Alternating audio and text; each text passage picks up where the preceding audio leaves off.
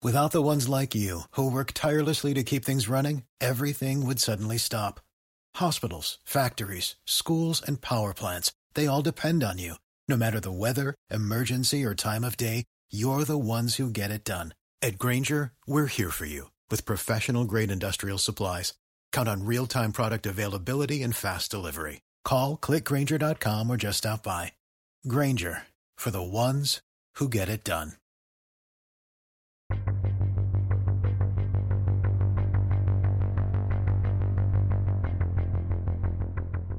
Paul Bernardo and Karla Homolka, known in the media as Ken and Barbie, are two of the most twisted criminals that Canada has ever seen. And after hearing this story, I think you'll agree. Paul Bernardo is a particularly disturbing man who, along with the help of Karla, committed a series of crimes against young women in Ontario between 1986 and 1992. When the two were eventually apprehended, Karla struck a controversial plea bargain with prosecutors after she claimed she was an unwilling participant in the crime. But investigators would later find out this wasn't exactly true, but their deal had already been made. In more recent years, this plea bargain has been described as a deal with the devil. A total of 23 victims are involved in this case, making it an incredibly important story to tell, and one that you can't afford to miss.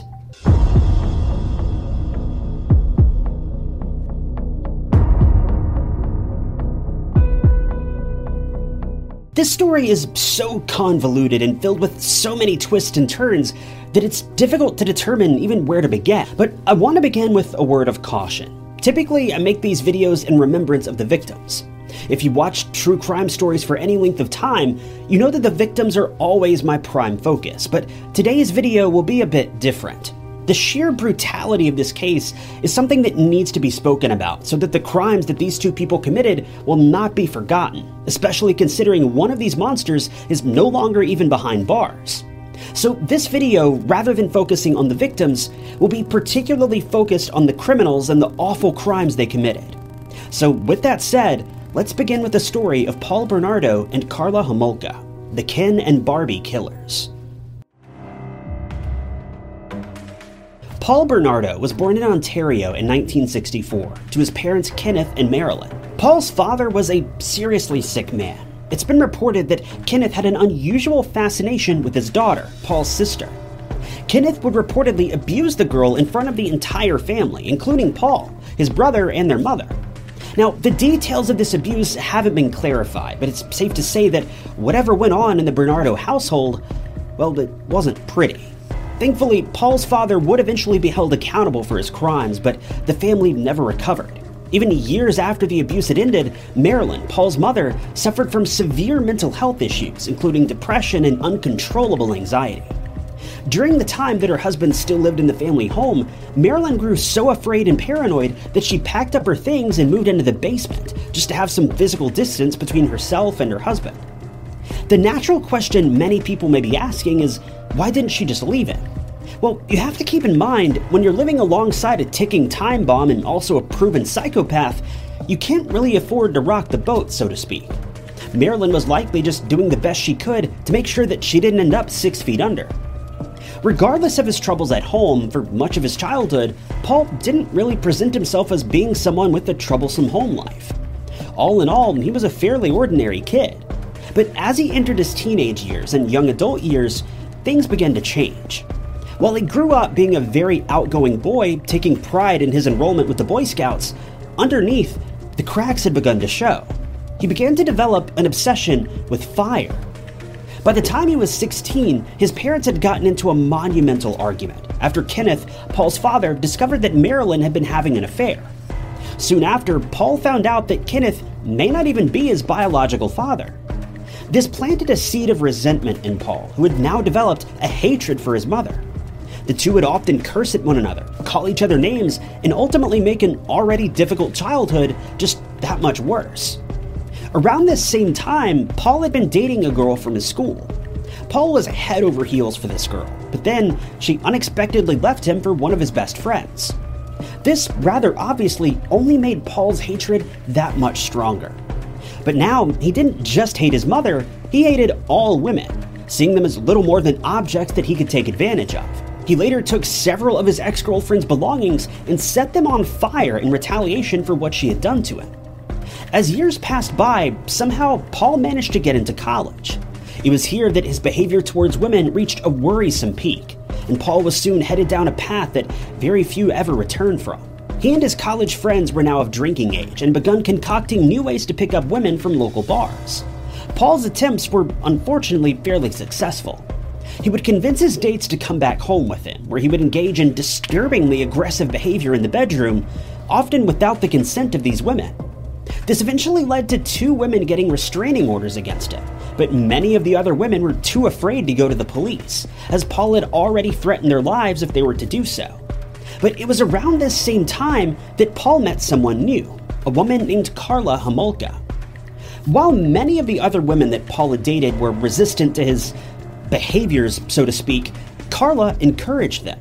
The two had an immediate attraction for one another, and overall, their compatibility was undeniable. This all took place in 1987, and as the years passed by, the relationship between Karla and Paul only got stronger. But something else was taking place during this time as well. A series of attacks against women have been sweeping across the Scarborough area. The bulk of these attacks occurred between 1987 and 1990, with many of these victims being underage. The criminal would wait near bus stops and wait for lonely women to exit the bus, ambushing the victims when they were most vulnerable, often completely unaware that someone had even been following them. At least 19 of these cases were reported to the police, but it's possible there were many more that were never spoken of. Police caught on to this series of crimes quite quickly, and DNA samples were taken from each confirmed report. Police spoke with Paul about these crimes, and he even voluntarily submitted his DNA for comparison. But for reasons that remain unclear, his DNA was never actually tested. And this would prove to be a fatal mistake. By 1990, Paul and Karla had gotten engaged. Not too long after this, Paul lost his job as an accountant, and Karla's family allowed him to move into their home. Karla lived at home with her parents and younger sister, Tammy. Tammy was just 15 years old at the time, and Paul was about 26 or so. No sooner than Paul moved in, he became fixated with Tammy. Even though he was set to marry Tammy's older sister, he couldn't control his lust for her. In the end, Karla and Paul worked together to get Paul exactly what he wanted: unrestricted access to Tammy's bedroom.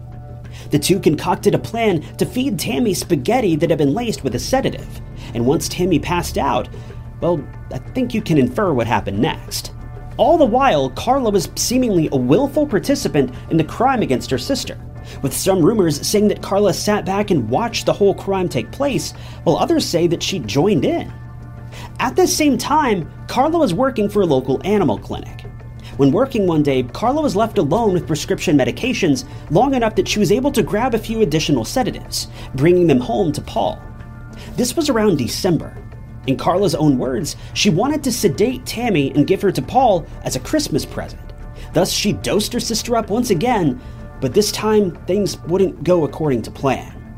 The two had moved Tammy down into the basement so that Paul's so-called gift wouldn't be witnessed by Karla's parents. But while in the basement, Tammy, still unconscious, began to vomit. Considering she had no control over her body, there was nothing she could do to keep from choking, and she very quickly stopped breathing. Paul and Karla began to panic. So before calling an ambulance for help, the two cleaned up the scene of the crime, vacuumed the basement, washed and changed clothes, and got themselves cleaned up. And only then did they call an ambulance for help, but by this point, it was far too late, and Tammy had lost her life. Somehow, despite being witnessed cleaning the basement from top to bottom in the middle of the night, police accepted the theory that Tammy passed away after drinking heavily, then choking on her own vomit. The case wasn't investigated any further, and Karla and Paul got away with it. Soon after this crime took place, Paul and Karla moved out of the Homolka household and got a place of their own, allowing them even more privacy to carry out their disturbing crimes. By now, it was June of 1991. Paul had been traveling through Burlington while looking for license plates that he could steal. While driving around, he came across a young girl who had been locked out of her house after she had missed curfew. Paul approached the girl and, rather strangely, openly told the girl that he was planning on breaking into her neighbor's house. Even more strange, the girl didn't even bat an eye. She didn't even question it. She just asked Paul if he had any cigarettes. Paul then led the girl. Save big money when you start your next project today at Menards. Check out our great selection of garage and utility lighting options. In stock, ready to take home today. We carry everything to help you illuminate whatever project you're working on. Shop garage and utility lighting products in store at your nearest Menards. You can also view all of our entire selection of lighting options today on Menards.com. Save big money at Menards. Back to his car where he blindfolded her, forced her into the car, then drove her back to his home where he informed Karla that he'd found their next victim. Over the following few days, Karla and Paul videotaped themselves doing all sorts of things to the girl. The situation was far too graphic to mention here, and I know that's not something you guys want to hear, but I just can't get into these sorts of details when these victims are so young and the crimes are just so unnaturally terrible. After the crime had been completed, Paul and Karla encased the victims' remains in cement and dumped the evidence in Lake Gibson, about 11 miles from their home. The dump site was discovered just 2 weeks later, but there wasn't enough evidence to immediately link the crime to Paul and Karla. This brings us to April 16, 1992. Paul and Karla were driving around near St. Catherine's School looking for other potential victims. As they drove past the Holy Cross Secondary School, they spotted someone. Now, again, due to the girl's age and the circumstances of the crime, I won't be revealing her name as it really doesn't add anything for the story here. For this reason, we'll just call the girl Kay. Paul and Karla pulled into a parking lot just a short distance away from Kay. Karla then got out of the car with a map in hand, pretending to be lost, hoping for some assistance. When Kay grabbed the map to help Karla out, Paul ran up from behind, forcing her into the front seat of the car, restraining her and driving away. When Kay didn't return home that afternoon, her parents knew something was wrong. Around 24 hours later, her shoe was found in the parking lot where she was abducted, and investigators knew they had a crime on their hands.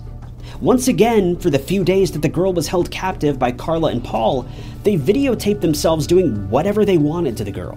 Kay was found in a ditch just 2 weeks later, about 40 minutes away from her school. All evidence had been washed away before she was abandoned, meaning investigators had very little evidence to go on. Her hair had all been cut off as well, so identification was a bit more difficult than it needed to be. Keep in mind, the victims we've just covered only account for 3 of a total of 23 crimes, meaning there are confirmed to have been at least 20 other crime scenes connected to the couple, but there are likely dozens more that officers simply don't know about. But by 1992, things were beginning to heat up, and the police were hot on the trail of these two. Both Karla and Paul were questioned several times in connection to the crimes, but at this point, the investigation was well underway. While investigators only had 2 confirmed victims at this moment, the unexpected demise of Tammy, Karla's sister, was beginning to look a bit suspicious as well. But without any hard evidence, there wasn't much that could be done. It was December of 1992 when all of that changed. Karla and Paul had gotten into a heated argument, leading Paul to attack Karla with a flashlight, hitting her over and over again and causing her to become so badly injured that she told her friends she'd gotten into a car accident, and some of them believed this to be a plausible excuse, meaning the extent of her injuries must have been pretty severe. But when Karla's parents found out, they weren't so easily convinced. They showed up to the couple's home and physically removed Karla from the situation. They took her to a local hospital where she revealed that Paul had done this to her. She was treated for her injuries and a police report was filed.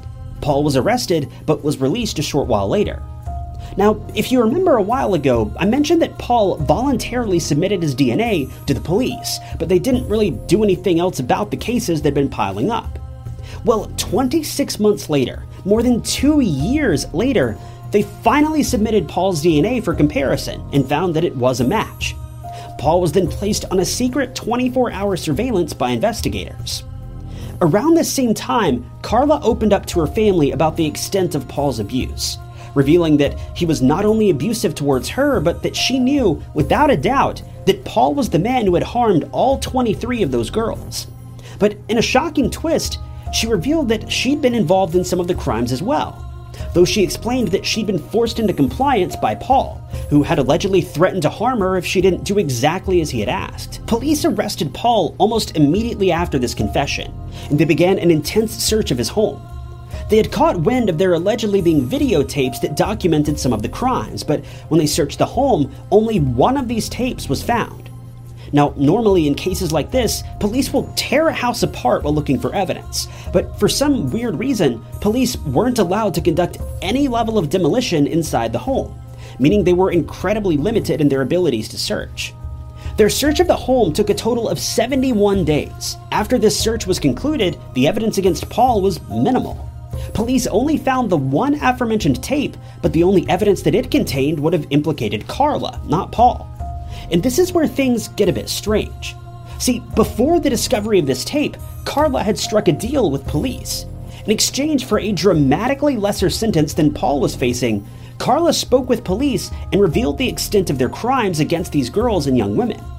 Police agreed to this plea bargain with Karla. They were under the assumption that Karla had been forced to commit these crimes after being threatened by her husband. But even though Karla had been forced to commit the crimes, the fact of the matter is, she still committed them. This meant that she wasn't completely immune from charges, but police assured her that her sentence would be far less severe. Karla agreed to the terms of this bargain, and police drew up a contract for her, and she revealed everything she knew about the victims, helping police in their search of Paul's home. But after this search was concluded, as mentioned, they found minimal evidence. But that's when Paul told his lawyer where he had hidden all of the secret tapes. Paul instructed his lawyer to remove a light fixture from the upstairs bathroom, and inside of this fixture, all of the tapes were hidden away. The lawyer hid these tapes from investigators, but soon after this discovery and the realization of the extent of Paul's crimes, the lawyer resigned. Paul's new attorney was then given access to the tapes, which he immediately handed over to the authorities. When police viewed these tapes, they found all the evidence they needed to put Paul away for life, but there was only one problem. They also found enough evidence to put Karla away for life as well. Despite claiming that Paul forced her into submission, investigators quickly learned that this was all a ruse. The tapes clearly revealed that Karla played an almost equal role in these crimes. She wasn't forced at all, she was a willing participant. But the fact is, they'd already signed a plea bargain with Karla. This meant that regardless of what the tapes documented, there was little they could do. Paul was eventually handed a life sentence, though he was given the possibility of parole after 25 years. Thankfully, parole has never been granted. Karla, on the other hand, was given a maximum sentence of just 12 years behind bars. As a result, she was released almost 20 years ago, back in 2005. Despite her release, Karla was still kept under pretty strict supervision. She was required to submit a DNA sample to police, as well as required to tell police if she planned to be away from her home for more than 48 hours. She was also required to attend regular counseling and therapy, and has been prohibited from being in an isolated presence of anyone under the age of 16. She's also been barred from contacting Paul or any of the victims' families. When she was analyzed by a psychiatrist, Karla was, by all means, determined to be a relatively normal person. She doesn't have a particularly disturbing past, nor does she show any of the usual markers of being a volatile person. But one of her psychiatrists remarked that while Karla comes across as a perfectly normal person, her morality is questionable at best. She was ultimately declared as being a normal person, albeit one with particularly dark desires, which is likely how she was able to be so complicit in so many of these chilling crimes. In the end, this is a case that's just truly bizarre. Karla and Paul were subsequently described in the media as being Ken and Barbie, the perfect partners for one another. There isn't really much commentary to add to this case, outside of the obvious, what the heck? I mean, seriously. Thankfully, Paul has since been locked away for life. Karla, on the other hand, remarried immediately after her release and has been married to the same man since 2005. All we can really do is hope that her dark desires don't reemerge as time passes by. Thank you guys for tuning in to another episode of True Crime Stories. If you want to see more true crime documentaries like this, be sure to hit the like button and subscribe. If you'd like to help support the channel, the best way you can do that is simply by leaving a comment below, any comment at all. It helps out the channel a lot more than you may realize. If you want to help out financially, you can do that by clicking the blue join button below, or by picking up a True Crime Stories mug from TyKnots.com. But with that, my name is Ty Knots, and I'll catch you guys in the next video.